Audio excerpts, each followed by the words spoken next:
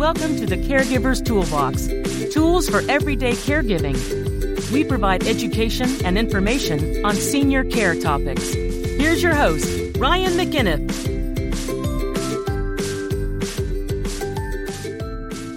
Hello, everybody, and welcome to another episode of the Caregiver's Toolbox, Tools for Everyday Caregiving. My name is Ryan McInnes. I am here with Janet, and today we're talking about the 5 things you need to know about transportation services. So, transportation services are just what they sound, where we can help somebody get to where they need to go for appointments and visits with family and things like that. And there are kind of 5 things that we thought you should need to know about that, because transportation services also can kind of be the introduction to private home care, right? Everybody dreads that initial conversation of, Mom, Dad, no more keys to the car anymore. Yeah. And that independence goes away.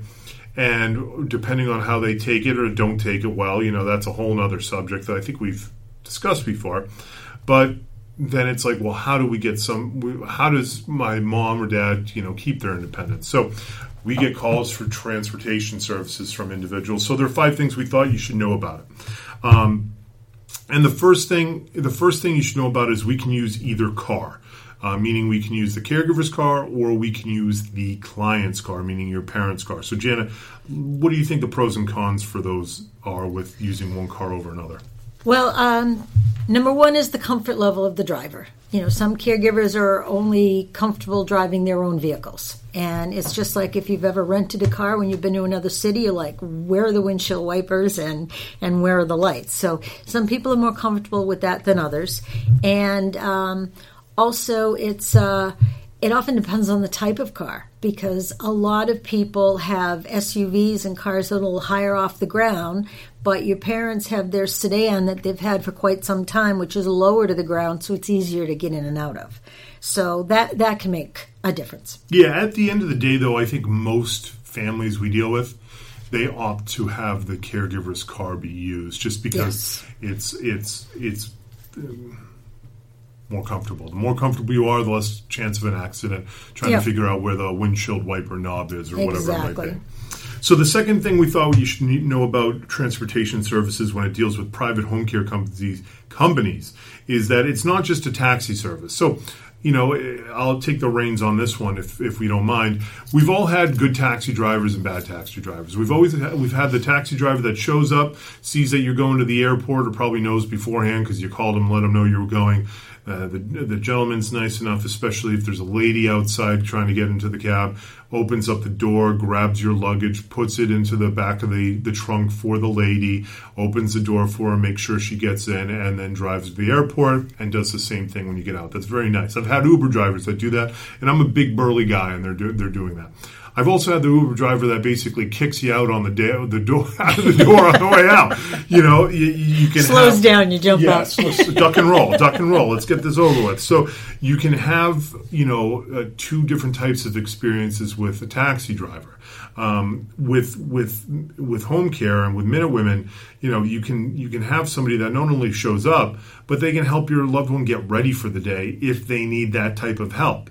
So, if they're going to be going to an event that's important, they can help with the makeup. They can help with putting on the nice clothes and things like that, or ironing the clothes before they're put on, and then escorting them to the agency. Mm-hmm. So I thought that was good to kind of clarify, it's not just picking somebody up and dropping them off. We were talking on a previous podcast about doctor's appointments and doing doctor's visits and taking notes. Well, that's all can be part of the transportation services of bringing them to the doctor's office, taking notes.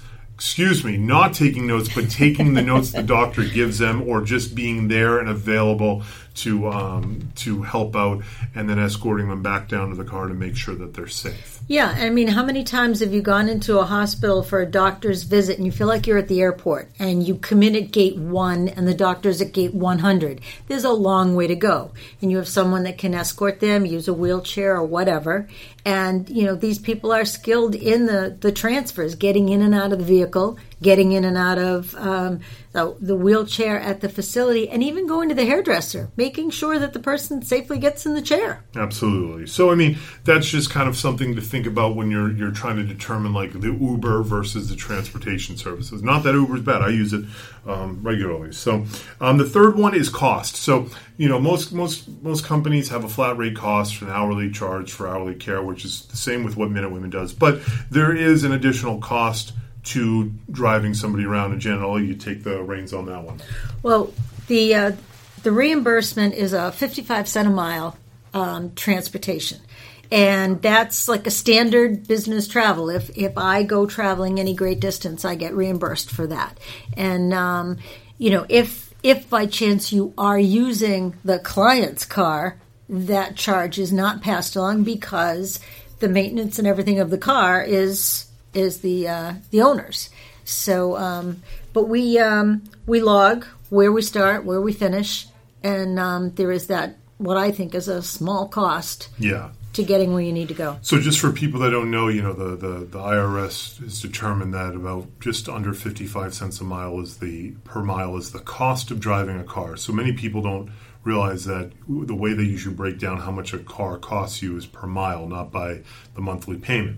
So they've determined that 55 cents covers the wear and tear on the vehicle, and it covers the insurance, and it would cover the gas used on a general vehicle. So that's what we do. That's the only additional cost that we personally pass along to people, to clients, if and only if the caregiver is driving their own vehicle for the transportation services. The only addition to that is in the case of any doctor's appointments that are, say, at hospitals or whatever, if there are parking costs, and if a client and they insist upon having valet parking or whatever, that cost will also be passed along. Or, the Mass Pike is toll road, so if that happens, we'll obviously reimburse for that exactly. as well. And then the fourth one is distance. Distance, I mean, this could have been this could have been one of them that was put on the 5 unusual questions we've gotten asked.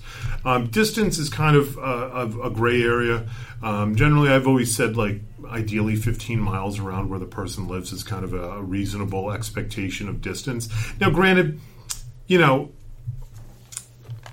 doesn't mean if you go 16 miles, all of a sudden, it's the end of the world. We've certainly had situations where people need to drive further because of family Christmas time, Thanksgiving time, whatever holidays are going on, and we understand that. The general rule of thumb is the less time you're in the car, the less chance you're going to be in an accident. So, we're here to help out with those local tasks, those local appointments and things like that.